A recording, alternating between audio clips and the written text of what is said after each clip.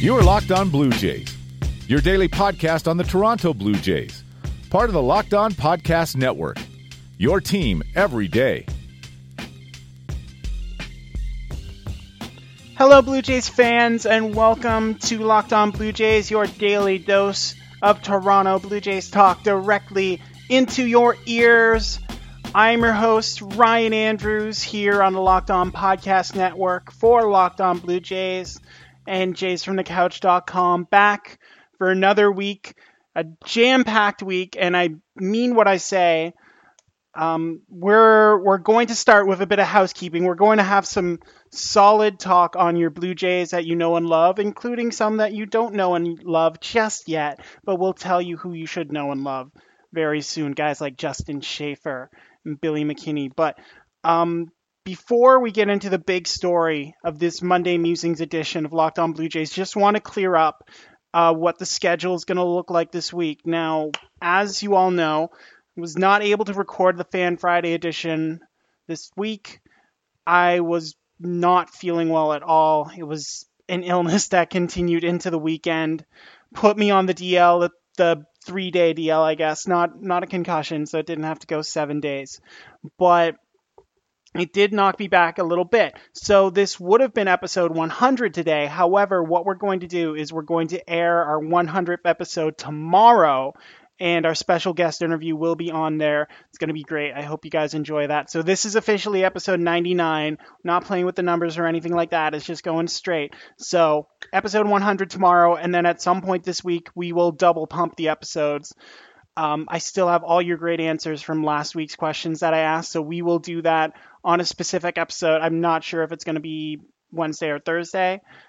More than likely Thursday, because, that's going to be the off day. So we will get your responses to the questions I asked last week in. Luckily, I asked some pretty evergreen questions, so you can look forward to those later on in the week. But we have things to talk about today, and we start with obviously the biggest news in Blue Jays land, and that is the insane state of nirvana that Kendrys Morales has found himself in the past week. He has been on a historic tear, and I can say that with no hyperbole. This is historic. He has home runs in 7 straight games dating back to August 19th against the Yankees. Now, again, when you play a team like Baltimore, you're going to get some shots in on them, so that's no surprise. But then the Phillies came to town for 3 games, and Kendrys just continued to hit. He had 4 hits, 3 of them left the yard. He has been riding an insane power stroke lately, and it's given the Blue Jays a bit of life late in the season to see Kendrys just absolutely go off like this and help key a series victory over a Phillies team that probably should have come into Toronto and taken care of business. But, a young team, they didn't really do that. So watching Kendrys Morales just step in every time. And I said this earlier in the season that once Kendrys seemed to find his swing again after his closing appearance in May, which that's a big part of the storyline for Kendrys Morales this season. He was batting 146 after that May 17th game when he was called in to pinch the 9th against the Athletics. 146 at that point. As of today, he has raised it over 100 points, batting 264, 21 home runs. He's cracked 20. He's the first Blue Jay to do so this year. 53 RBI.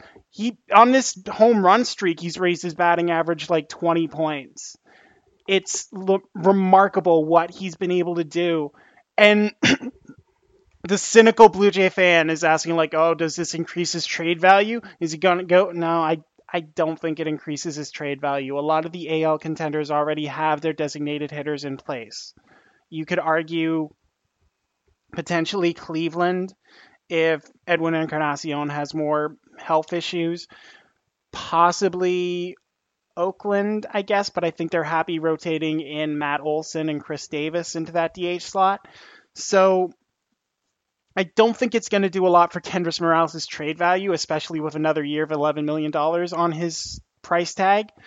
But what it does do is again, it gives the Blue Jays some hope from that offense where there has not been a lot of hope this year. It's been a bad offense. It's not just been mediocre. I know 10 Blue Jays have 10 home runs, but they're all like getting solo shots all over the place. It's been a bad year to be a fan of runs from the Blue Jays. And what Kendrys Morales is doing out there, it's almost a throwback to the days of Bautista and Edwin and a healthy Josh Donaldson, when these guys could seemingly always be a home run threat. Like you had to tune into their at bats every day because you didn't know if it was going yard or not. And Kendrys Morales, the past week and a half, has become one of those guys where you have to watch Kendrys. You have to see what he's going to do. And again, for a guy who very decidedly was not one of those earlier in the season where you didn't have to watch it because you knew it was going to be a double play. This guy had 3 home runs in the first 6 weeks of the season. For the absolute tear that he's been on lately, it's just a nice, warm, fuzzy story for Blue Jays fans in a season that has been incredibly bereft of those stories. When we're clinging on to guys like Ryan Borucki and Thomas Pannone to provide any kind of memory that can be held onto during this dark age that the Blue Jays find themselves in, Kendrys Morales' home run streak has, again, given the Blue Jays something to hold on to and something to watch for, as opposed to just, counting the minutes that pass by until Vladimir Guerrero Jr. is promoted, or until Bo Bichette's promoted, or until the season is over. Kendrys Morales has given them something to cheer for. And I know I will be watching during tonight's game against Baltimore to see if Kendrys can keep this going and get that lofty perch that only 3 batters have ever done 8 home runs in a row. Don Mattingly, I think a guy named Dale Long, and I think Ken Griffey Jr. were the guys who have hit the most in a row. I'm going to double check that right quick.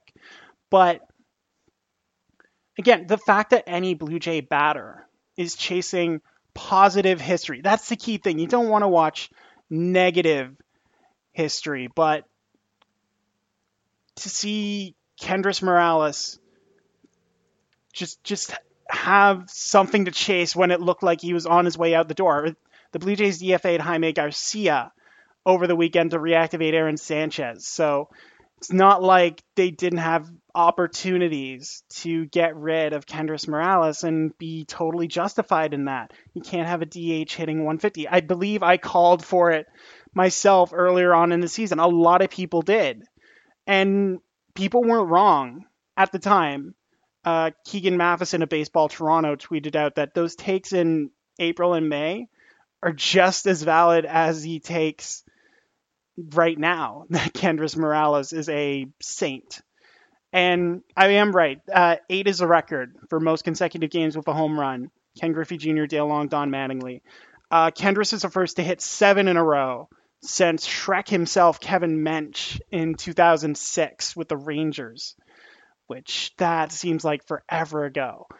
But again, it's just something that's been nice. And this is a little more life-sustaining than that Chris Coghlan flip. This is a guy who's battled through a lot of adversity to put himself in a position to write his name in the history books, potentially in Sharpie.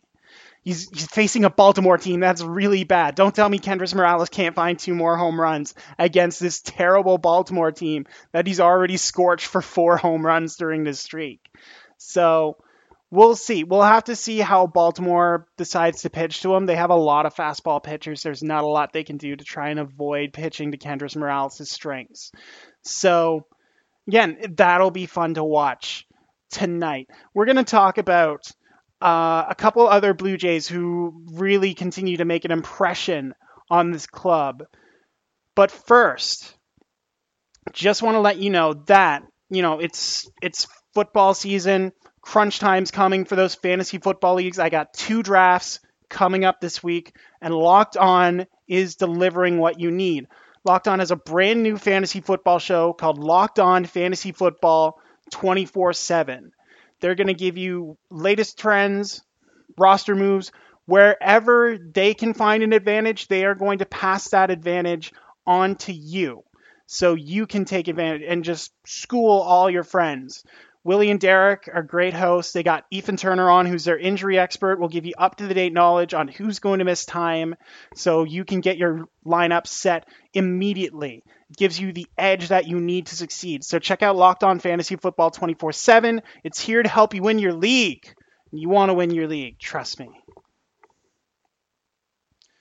Okay, so I know we took a lot of time with Kendrys Morales, but he's obviously the big story that everyone's going to talk about. But there are performances from that weekend series against the Phillies, a surprising win against the Phillies that we should be talking about. And thankfully for the Blue Jays, a lot of it revolves around the youth, the youth, as I believe Joe Pesci would say. So I want to keep the focus on the offense for a sec. And while Aledmys Diaz had a couple good performances over the weekend, I want to talk more about Billy McKinney, because Billy McKinney is quickly becoming one of my favorite players. Just like for everything he does on the field. He had 2 home runs against the Phillies during the series, his second and third home runs of his career.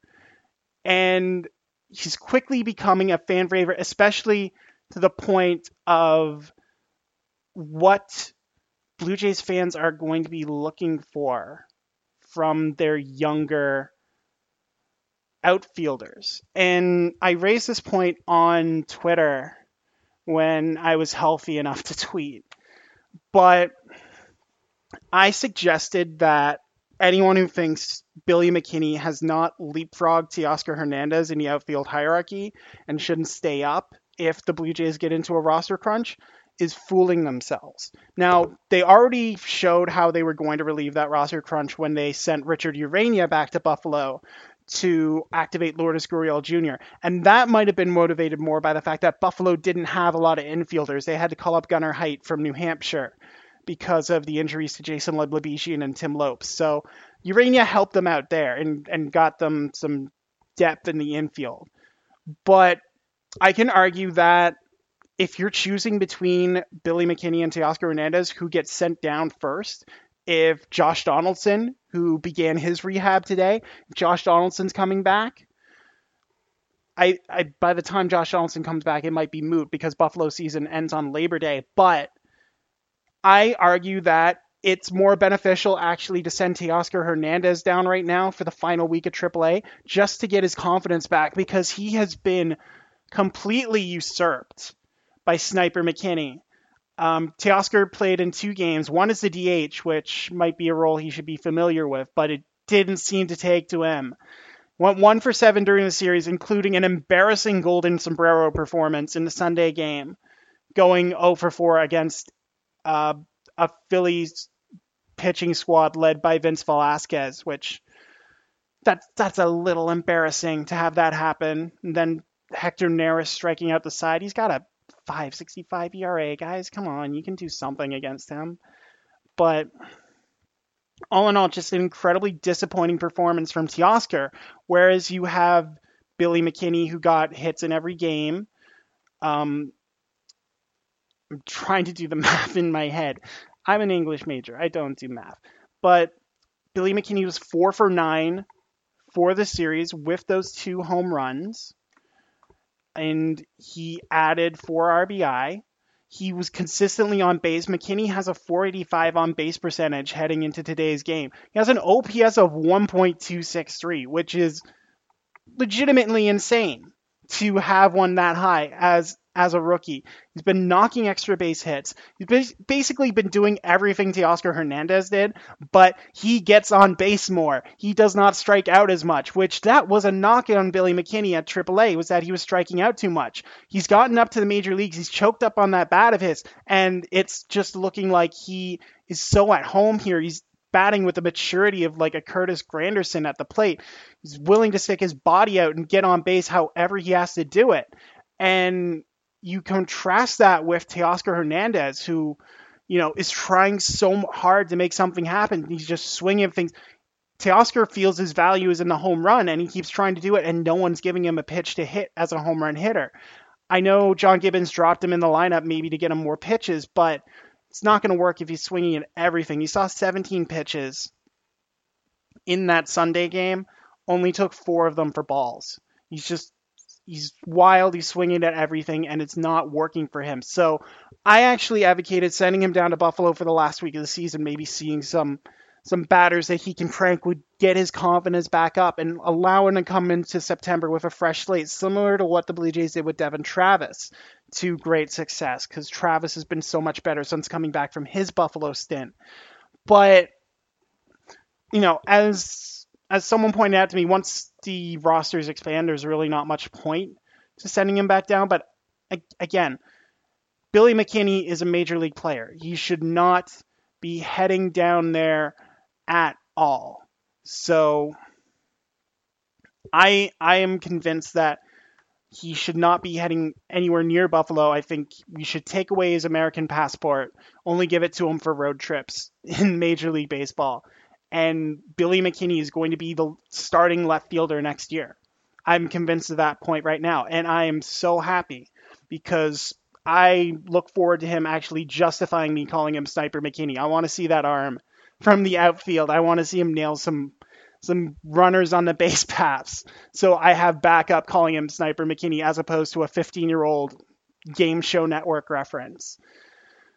So that's one of the things I've been looking forward to this season. One of the other things I'm looking forward to is talking about Justin Schaefer after the break. But first, in addition to the new fantasy football show that the Locked On Podcast Network is giving you, the Locked On Network is also expanding with college shows, launching shows for big name programs like Alabama, Tennessee, Kentucky, Florida State. We announced Florida State's coming online, Oklahoma, Baylor, Ohio State, Penn State, Oregon, BYU.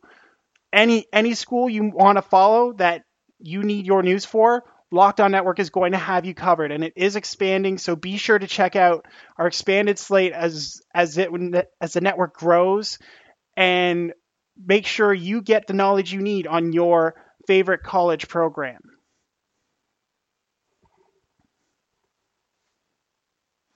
All right.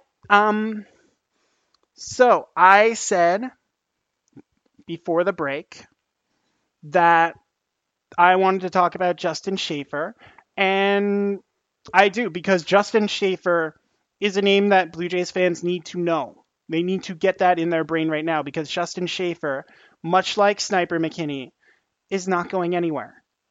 Justin Schaefer didn't pitch in 5 days. He's essentially been the last man out of the bullpen, and it's shown in Gibby's use of him, especially in that Sunday contest where Marco Estrada just solidified his status as a Blue Jay by allowing 3 home runs in 2 innings, 2+ innings of work, and just looked like Milwaukee Marco. And Milwaukee Marco is not getting anything on the trade market, and the Blue Jays need someone to actually start games. So Marco Estrada isn't going anywhere. So what Justin Schaefer, who has not been asked to do any kind of multi-inning work, he's been the closer in New Hampshire, he's been closer in Buffalo, he's a 1-inning guy. John Gibbons has to say, hey, Justin, I know you haven't been stretched out since like high school, but we need you to go out there and eat some innings. And Justin Schaefer, the 8th round pick out of the University of Florida, did exactly that over 3 innings of work, allowing just 1 walk over 3 frames. Just absolutely, like, it wasn't like it was dominating, but the Phillies batters could not figure out what to do with Justin Schaefer. And he's getting these outs in a variety of ways. He's getting line outs, he's getting ground outs. He's showing he has a variety of pitches that he can use. And as a reliever, that's a bit of a luxury because, a lot of the elite relievers only will do, what they're comfortable with. Like Ken Giles. Ken Giles has his fastball and he has his slider, and that's what he's going to run at you with. He doesn't need anything else because his fastball touches 100. But That's what he's going to do. With a guy like Schaefer, who isn't exactly known for his overpowering stuff. I mean, obviously, if he had a 98 mile an hour fastball, he probably would have gone higher than the 8th round out of Florida. But what he does is he mixes his pitches really well. He does rely on his fastball a bit. It's not a bad fastball. It's a 93 mile an hour fastball. But what he can do is throw that sinker at almost the same speed. And it really messes players up when you think you're getting a fastball and it just dips on you and you get that weak contact. And Schaefer's able to back that up with a changeup and slider just to get different angles on it. So batters aren't just adjusting their swing that one way to try and drop down and hit a sinker.